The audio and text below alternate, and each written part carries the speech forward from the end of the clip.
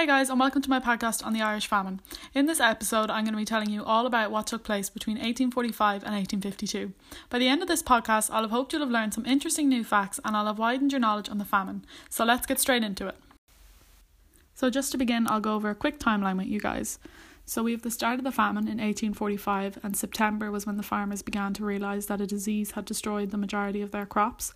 We go on into 1846 when the first deaths were reported and they stopped government food and relief works, which left many people with no food or work, and at the time they were still exporting grain to England. We go on into 1847 then, when they went to plant more potatoes, but due to the lack of seed potatoes their crop was low and the harvest was even lower. In 1848 then, we have cholera outbreaks began and the number of evictions started to go up. In 1849 the crop failed again and there were more and more cholera outbreaks. 1850, the famine had technically ended, but it was still a bleak and unsure time for many people. In 1851, 1 million people had died and 1 million people had emigrated to Canada, England and Australia. And by 1852, the potato produce had increased to about 5 million tonnes, which was the first time since the beginning of the famine in 1845. The Irish famine, also known as the Great Hunger, took place from 1845 to 1852 in Ireland due to a period of starvation and disease. It began because of a potato blight that rapidly spread throughout Ireland and destroyed half of the potato crop in the first year, and over the next 7 years destroyed roughly 3/4 of the crop. What you need to remember about Ireland is that during the 1800s we were essentially under the rule of Great Britain, and because of that Ireland's executive heads was essentially landowners from British origin. Any Catholic Irishman was prohibited from owning or leasing land and weren't allowed to vote. The potato had been introduced to Ireland 100 years before the famine began, and it quickly became a staple food for the poor, particularly during cold winters. The crops began to fail as a result of the blight, which we now know years later travelled to Europe on trade ships and spread to England and finally Ireland. A blighted potato is black and rotten, and it comes with a horrible smell. The farmers thought it was a once-off the spring of 1845, and they still managed to save some crops. However, the following spring they planted even more potatoes to make up for what they had previously lost. Then, when harvest time came around and almost their entire crops had been wiped out, the Prime Minister knew he had to do something. Sir Robert Peel at the time set up a commission of inquiry in order to find out what caused the crops to fail and how to preserve them.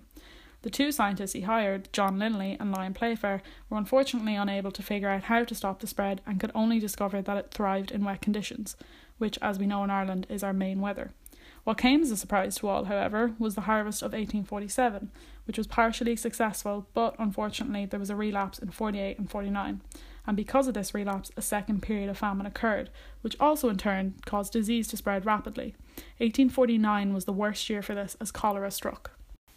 However, cholera wasn't the only disease. There were many more, such as fever, tuberculosis, smallpox and measles, which was more common among younger children. Asiatic cholera coincidentally appeared in 1848 to 1849 and it increased the overall mortality rate from the famine. However, fever was the most lethal of all during the famine as it was highly contagious, and it was the neglect of personal and domestic hygiene, overcrowding in homes and workshops and migration that caused the fever to thrive. Scurvy, which was another significant disease, was caused by the lack of vitamin C, and for the poor in Ireland potatoes were a main source of this, and crop failure quickly made scurvy emerge after 1845. The most obvious effect to come from the famine was emigration. It's estimated that 1 million people emigrated during the famine, mainly to North America, Australia and Britain. From 1845 to 1855, 1.5 million people left, and over the next 5 years it averaged out at 200,000 people a year. The majority of people paid their own fees. However, 3% of people had their fees paid by their landlords.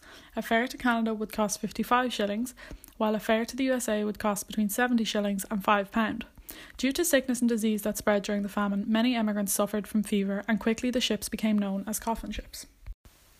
Due to emigration, the population of Ireland went from 8.2 million people in 1841 to 6.5 million people in 1851. 70% of people went to the USA, 28% to Canada and 2% to Australia. There were two different ways of travel on ships, steerage and standard class. Steerage was crowded and below the decks, and often these people weren't allowed on top of the decks. Standard class had berths and could walk on decks. It's estimated that as many as 40% of steerage passengers either died en route or immediately after arrival. An extract taken from a man's diary tells us about what he saw on his voyage. Hundreds of poor people, men, women and children of all ages huddled together without light, without air, wallowing in filth and breathing a fetid atmosphere. Sick in body, dispirited in heart, the fevered patients lying beside the sound, by their agonised ravings disturbing those around. The food is generally ill-selected and seldom sufficiently cooked in consequences of the insufficiency and bad construction of the cooking places. The supply of water, hardly enough for cooking and drinking, does not allow for washing. No moral restraint is attempted, the voice of prayer is never heard.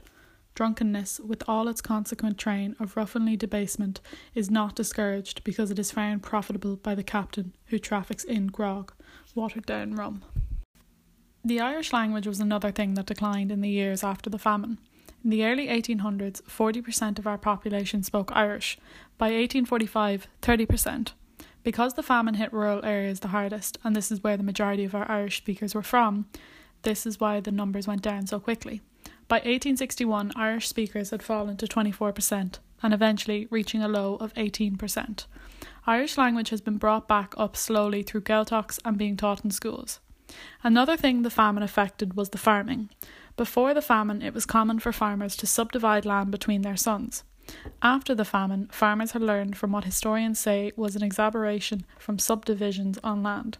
The system of impassionable land inheritance disappeared quickly, and fathers would pass the farm down to the eldest and most educated son. So seeing as it's our local area, I thought I'd just give you a brief overview of the famine in Sligo. So it's estimated that more than 52,000 people from Sligo either died of disease or starvation, or else they emigrated. On December 22nd, 1845, a report was sent to the Relief Commission by the Town and Harbour Commissioner of Sligo, detailing the situation in the area and writing for immediate help. You will see that our town requires immediate attention. When we find more than 1/7 part of the population in want of employment on the mean of procuring the necessities of life, their patience and good disposition will, we very much fear, be broken unless some immediate relief is given by some public employment. People who starved to death were buried without coffins in Giva, and Sligo was one of the main ports of emigration on the west, and it was known as the coffin ship port, as usually it was very poor, sickly people going there for emigration. Thousands of people who couldn't afford it walked 140 miles from Sligo to Dublin. Records show that 17,943 people travelled from Sligo to Canada and 4,567 to the USA from 1847 to 1850. So I'm sure some of you have heard about Black 47, and for those who haven't, it was supposedly the worst year of the famine. In January 1846, Daniel O'Connell went to Parliament and declared that Robert Peel wasn't doing enough to fight the famine. 8 months later, Peel was no longer Prime Minister and the situation was still the same. Men who had been surviving off food depots and public work projects found succour in neither. The food depots had been told to preserve their grain till December.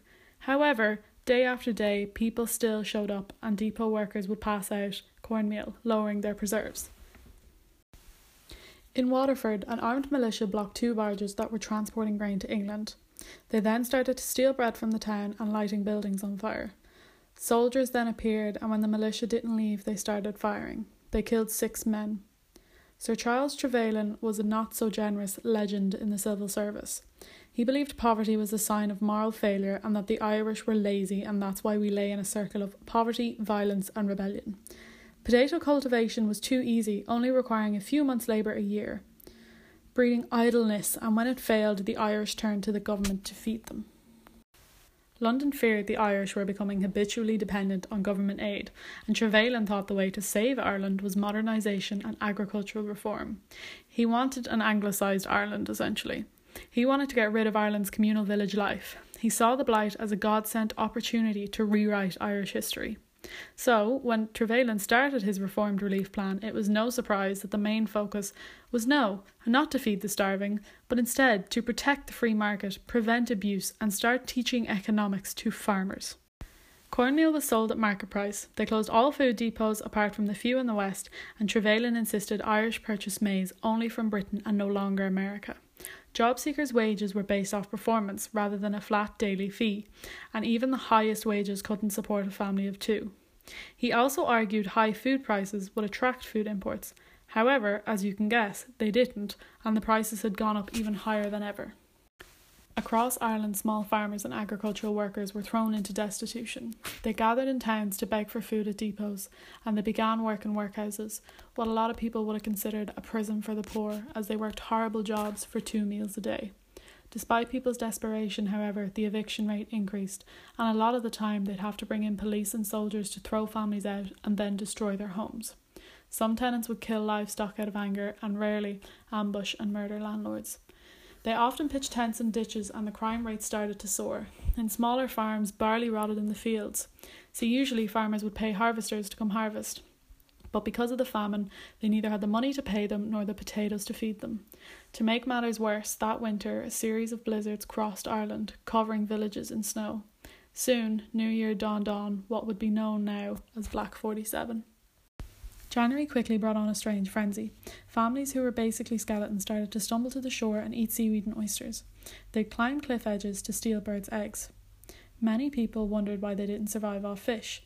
They could have, however, they had neither the equipment, boats, or the skill for it. Armed gangs began appearing, ambushing food convoys that belonged to the government and stealing cattle to survive.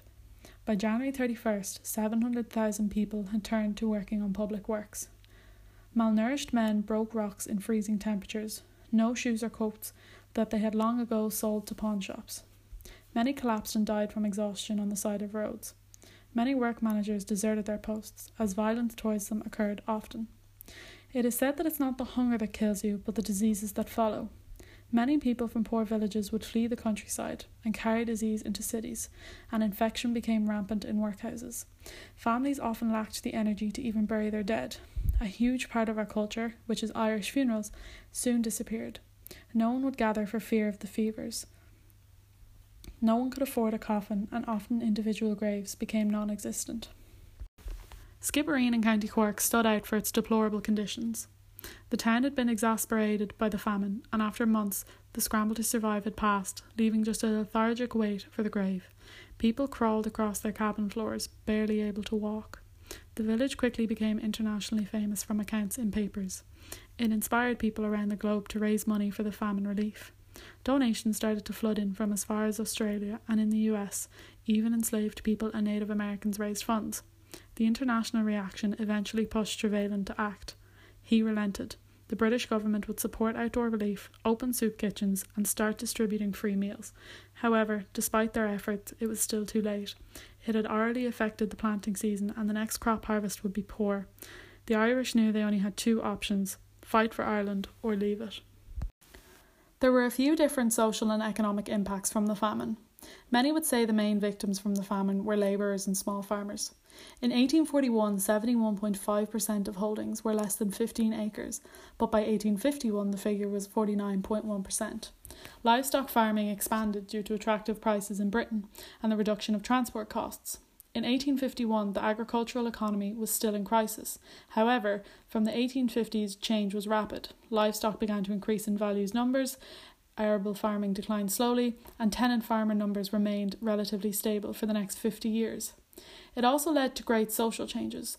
Before the famine, Irish people married young and had big families. However, after the famine, they married later on, and if they didn't have a big farm or steady employment, they would never marry.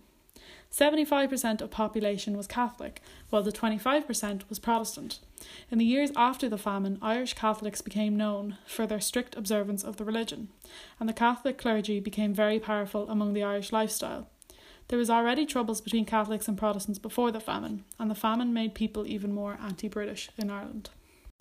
I'm going to play a quick video for you guys now called Tragedy or Genocide, and while you're watching it, I just want you to think and come up with your own opinion on whether it was a tragedy or it was a genocide. So, for those that don't know, the definition of genocide is the deliberate killing of a large number of people from a particular nation or ethnic group with the aim of destroying that nation or group. Now, obviously, it's a very delicate subject that I definitely didn't know anything about or was taught about in school. And doing research for this podcast, I came across a lot of people speaking about how their opinion was it was genocide, or people just saying it was a sad tragedy. So, due to the English's involvement, the famine remains a controversial event in Irish history. Some may say the English constituted genocide, due to what I was saying before about the exportation of food, crops and livestock. In 1996, secondary schools in New Jersey included the famine in the Holocaust and genocide curriculum. Following criticism of the curriculum, the New Jersey Holocaust Commission requested statements from academics that the Irish famine was in fact a genocide, which obviously there's nothing to prove that it was a genocide, only people's personal opinions. So to finish off, I have an extract from a diary written by a man from County Clare, read by my Uncle Finney. I was 30 when the famine swept through Ireland. My family of 6 were living in a small cabin where rent was 5 shillings. We relied mainly on potato farming to survive. A single acre of potatoes could yield up to 6 tons of food, enough to feed our family for a year. It had been raining quite a lot. Overnight, a dense fog settled over our puddled fields. An odour of decay permeated the air. Once it cleared, a terrible stillness appeared. Our crops were ruined, destroyed by the blight. The first 2 years were the worst. We were always hungry, and my family were skeletons. I watched my children turn to skeletons in front of my own eyes. England gave us some corn and maize at the start, but it was poorly ground and caused severe abdominal pains. Because my crop failed, I needed to start earning money somehow, so I joined a public works force earning 10 pence a day. We tried to plant potatoes again in 1846, but within 4 to 5 days, stalks and leaves blackened.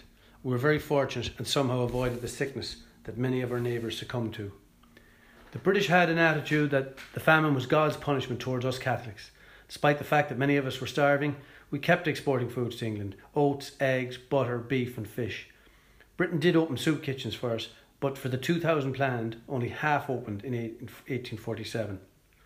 By the end of 47, I was able to do work again in the fields, as the crop was finally healthy, but only 1/4 the normal size. That year Britain passed its extended poor law, shifting the cost of feeding the starving masses and the maintenance of the poorhouses to the Irish landlord. This in effect made evicting tenant farmers an effective way for the landlord to lower his taxes. We held on in our little cabin until 49, when a crew of men were brought in to destroy all 30 cabins. Our landlord offered to pay our passage by ship. We survived until 1850, when I put my family on the Princeton boat. The ship took 2 months. Fortunately, the conditions on board had improved since the crowded ships 3 to 4 years earlier. So guys, that brings us to the end of our podcast. I really hope you enjoyed it and learned some interesting new facts, as I definitely did while making it. If anyone could tell me how many times I said famine throughout it, that would be really interesting. And yeah, thank you guys for listening. Bye.